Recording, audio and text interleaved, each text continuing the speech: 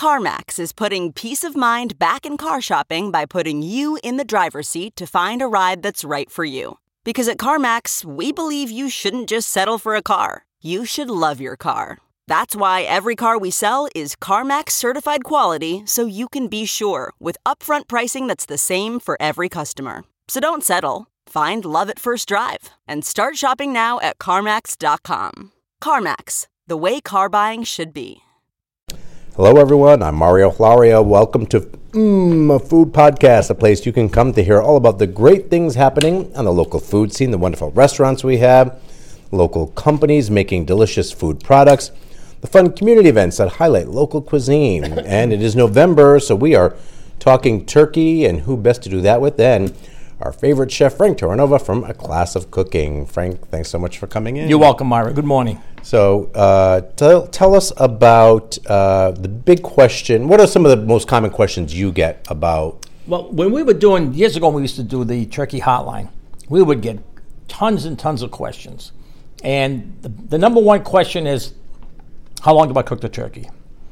And the second question was, how do I thaw it out? Because most turkeys people buy, and you're going to see more this year, in my opinion, is frozen turkeys, because they're expensive to begin with, and the fresh turkeys are going to really wallop out of orbit. And so it's going to be really interesting. But that was our biggest question, is how long should I cook it? Is it stuffed? Is it unstuffed? Do you have a turkey breast, boneless, bone-in? And we handle. We use USDA guidelines, and it works out really great. We had a great time. So cost aside, and if it was like a typical year, what is, in your opinion, frozen versus fresh? What's better?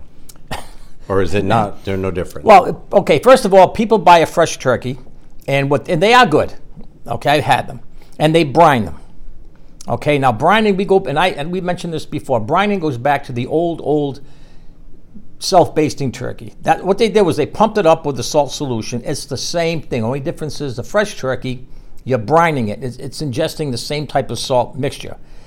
People buy the frozen turkey, and we tell them time and time again, don't brine it. You can't. It's impossible, because it's so full of liquid. It's like taking a wet sponge, putting it in a plate with water, and seeing how much water it can take. It's not going to work. And you're going to even make it saltier, because they really increase the sodium.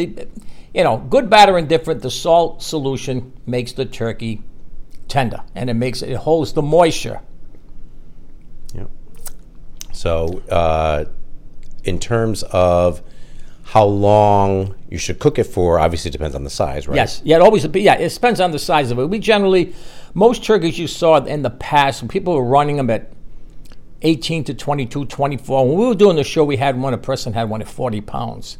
And I have no clue, because there's not a home oven on the planet that can hold a 40-pound turkey. So they cut it in half, and they cooked two half. Didn't make sense. I don't know if you're going to glue it back together again. But like I said, going back, a lot of people swear by a fresh turkey, because that's basically what they know. The ease of handling, the frozen turkey is always pretty decent, and you get a top quality name too. You're gonna have a good deal out of it.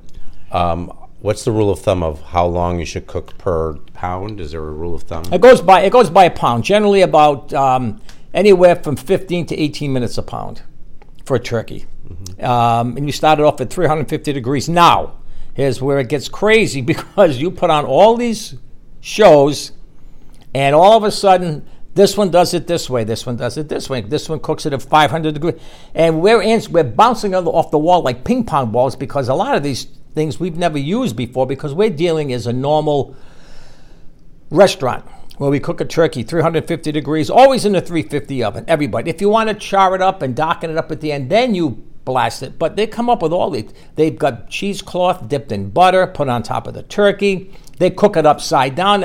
I said, well, cook it upside down, but let me ask you, can you get a 24-pound turkey? You try to flip that thing over in the oven when you have to finish it on the other side. So, but we've had really good success. Yeah. Another big question people always have is, they have the frozen turkey, how far in advance do they need to get it out to thaw it? Oh, that's we. Oh, Mario, we had people had a 24-pound turkey. It's in the freezer. Yeah, today's Wednesday. Well, I can just, no, you can't. Take everybody out to lunch. Cause no way you're going to pull it. I can leave it on the counter, and that's the worst thing you can do. Generally, it's approximately, I tell people, it's at least a day and a half to 2 days for every 5 pounds the turkey weighs. And when they come in frozen, they are like a rock. Okay, and people say, trust me, because what happens when the turkeys, when they freeze them, they process the legs, they tighten the legs up, they put a band around them, and then the neck is on the inside. So what you've done is you compress that turkey. The outer part of the turkey might be soft. You might touch it. Oh, it's not bad. You try to separate those legs to get that neck out. It's a whole different thing altogether. And we'll always tell people, if that's the case, if it's thawed out but you just can't get the neck out, put it into a bucket.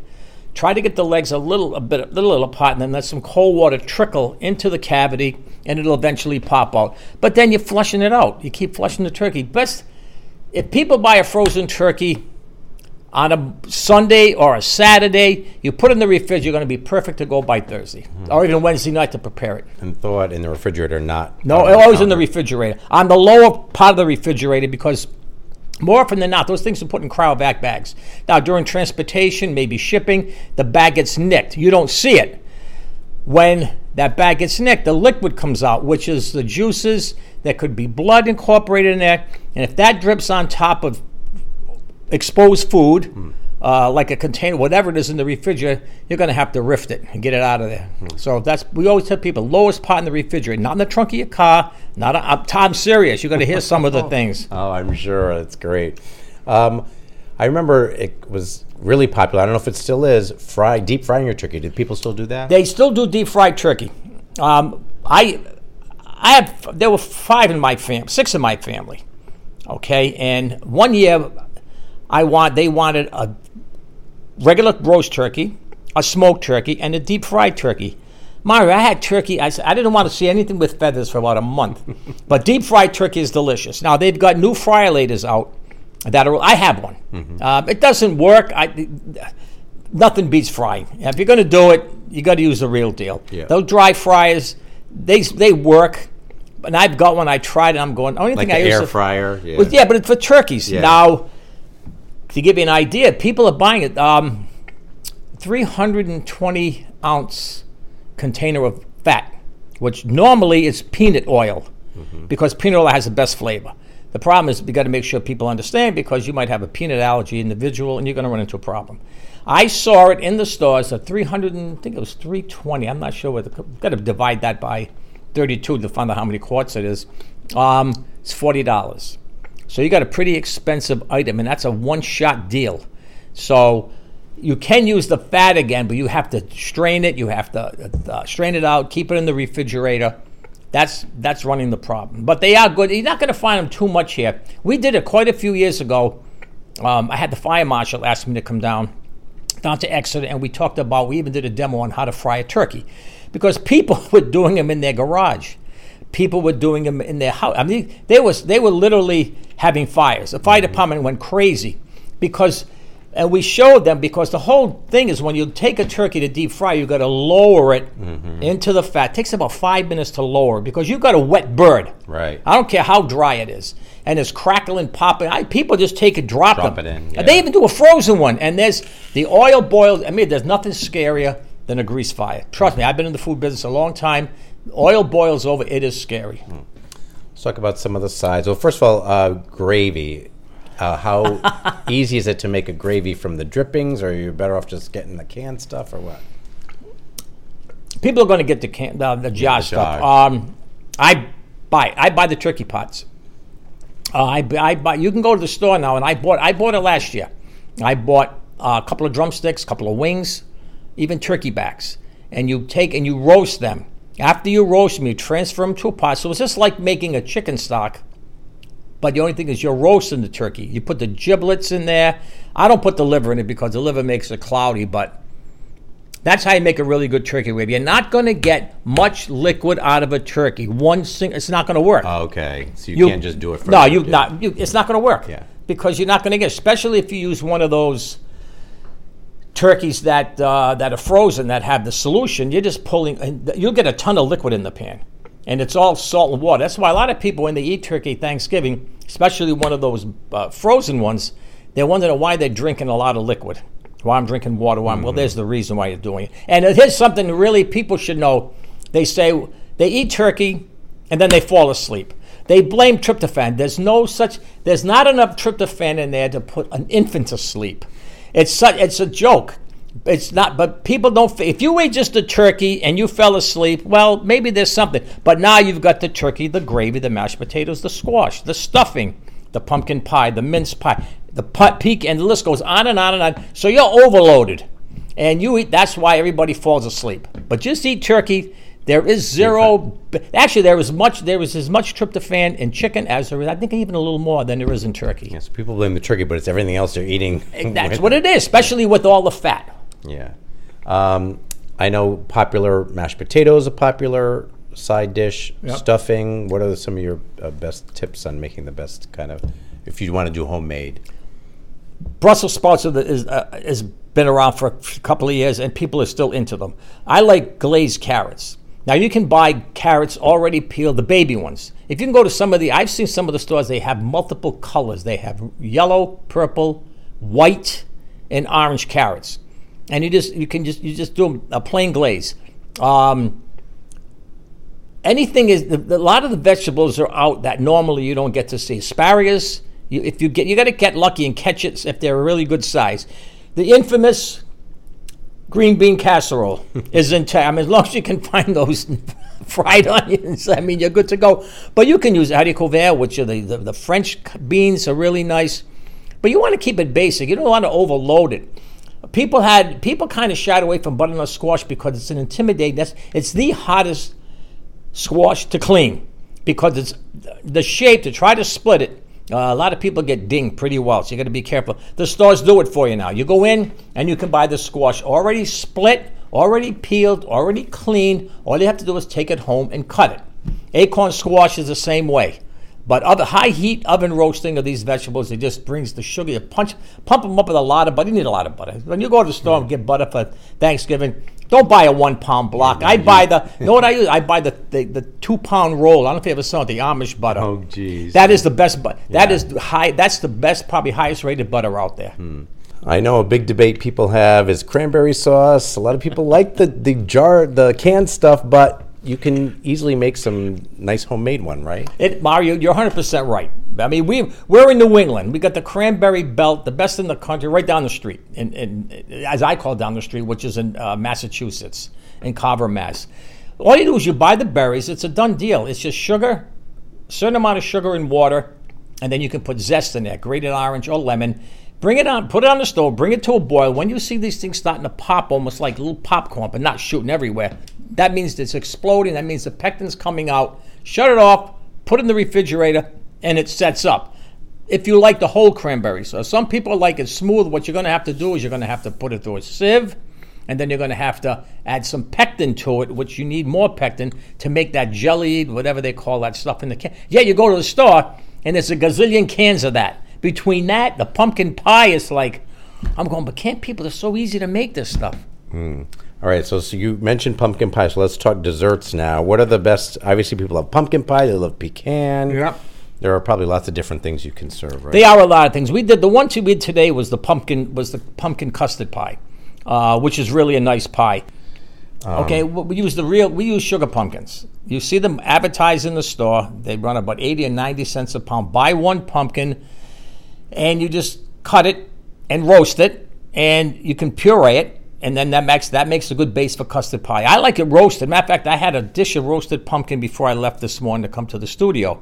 It's delicious. The only thing is you peel it just like a butternut squash. Actually, you can take a butternut squash, and if you roast it and you puree it and you flavor with brown sugar and molasses, it's a hard. You have to really, really know the texture-wise. You're not going to pick it up. So a lot of recipes call for using butternut squash. Interesting. Yeah, it is. It's the same thing. Technically, you can serve that and call it pumpkin pie. Who's gonna catch you? So the one you made that you brought in for me today is what is it called? A pumpkin custard. And how did you make this one? This was the same. It's just like a pumpkin pie base. The only thing is we used extra egg yolks, heavy cream. That was the custard base. the pumpkin that we used, and we took brown sugar, dark brown sugar, a little bit of butter, and the pumpkin, when we did this, you saw the color of it was really, really light in color, very yellow, but not deep. You look at this now, it's got a little bit of a deeper hue to it, and that's caused by the dark brown sugar. Now, some people, if they don't have dark brown sugar, a lot of people have molasses in the house. If you cut a little bit of molasses into light brown sugar, you have brown sugar, dark brown, because that's all it is. It comes light brown, and then it goes to dark brown by adding molasses to it.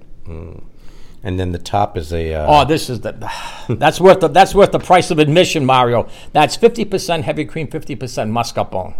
I mean, the Italians had to get their hand in there somewhere. Of course. But you can see how it holds up. And you had some fun with the pumpkin What seeds. we did was a lot of people take the seeds out of the pumpkins and they wash them. They're not that difficult. You wash them, pat them dry, put them on a sheet pan, put them in the oven, and roast them. Now, some people, if you want to salt them, you want to put olive oil on them and salt them, that's different. This was just the pumpkins roasted. When they were roasted, it's just caramelized sugar. Sugar, a little bit of water. You cook it on the stove. There's a little bit of a technique involved. It's not that difficult. When the thing turns amber, take it off the heat, add the seeds right away, the pumpkin seeds roasted, stir it around, pour it on a lightly oiled sheet, and within 10 minutes it'll be hot as a rock. And then you can take it and smash it. That I just put in the food processor. I'm going to try That's some delicious. of this. Those are really, really good. Those are catchy. These are really Yeah, good. they are. They're really this. It's a Just simple. eat these. Well, I took it out. snack. I did. Well, I took it out and I banged it with a rolling pin. I was walking around with big chunks of it. I mean, I should have double that. Oh, my gosh. It's good. Now I'm going to dig. That's on top, and now I'm going to dig into the... Yep.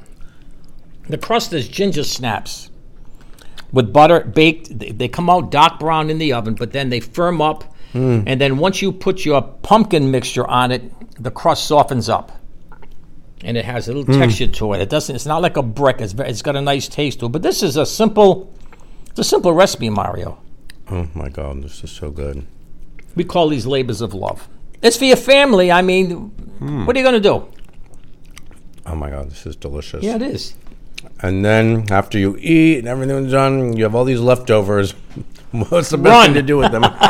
Give them away. Give them to your family. Take this with you. Yeah. No, there's a bunch of things you can do. Yeah.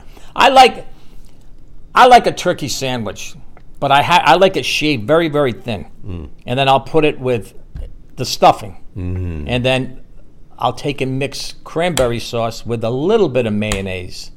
And I'll put that on top of it. And that's what I like. Maybe a couple of leaves of lettuce to give it a little bit of snap. And that's my favorite. Turkey is very gamey. And I'll be honest with you, once turkey is cooked and you try to reheat it, it's not even close to being the same. It doesn't work. So a lot of people make all different concoctions. They make pizza. They'll make, they call it chicken salad. They'll make all different turkey tetrazzini. They have to mask it out. And you have to use it because you don't want to waste it. Right. Because people bought the biggest turkey. The best turkey, believe it or not, if people to buy, if they have maybe 5, 6, 7, 8 people in the family, a 24-pound turkey by weight is the best because you're going to get the most. And the only reason why I'm saying this, you're going to get the most yield of meat. If you let's say we took a 24-pound turkey and we cooked it, and we took 2 12-pound turkeys and cooked it. And I've done things like this in school. Cooked them both, stripped them, which means break them down, and then weighed the actual cooked prod. You're going to get more turkey. A little more turkey out of the 24 than you would for the 2 12s that make 24 because of the bone structure. And it all has to do with that. But basically, that 22, 24, 26-pound range is literally perfect. And I haven't really seen that many this year, that size in the store. Wow. Great. Some good stuff. Thank you, Chef Frank Terranova, Classic Cooking, for talking turkey with us. Mario, not a problem. Always a pleasure. All right. Happy Thanksgiving to everyone, and hopefully it is filled with